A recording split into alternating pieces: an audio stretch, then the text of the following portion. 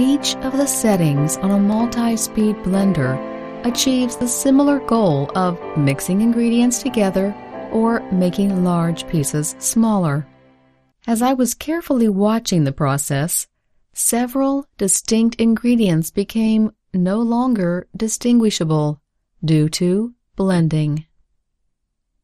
An object lesson became clear to me. It's likely clear to you.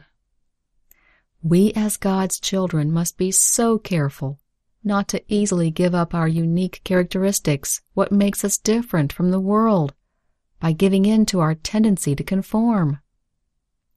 We must be firm in our convictions, not willing to become mush in order to blend in.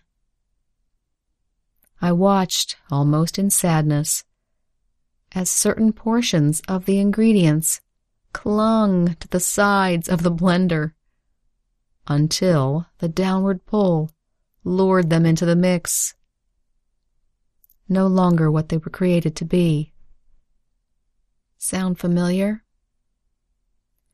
Let's not be sucked into the worldly mix, but cling to Christ, staying far away from the evil vortex. We as unique individuals can be one together with Jesus. What is merely a recipe to ingredients is a matter of life and death to us.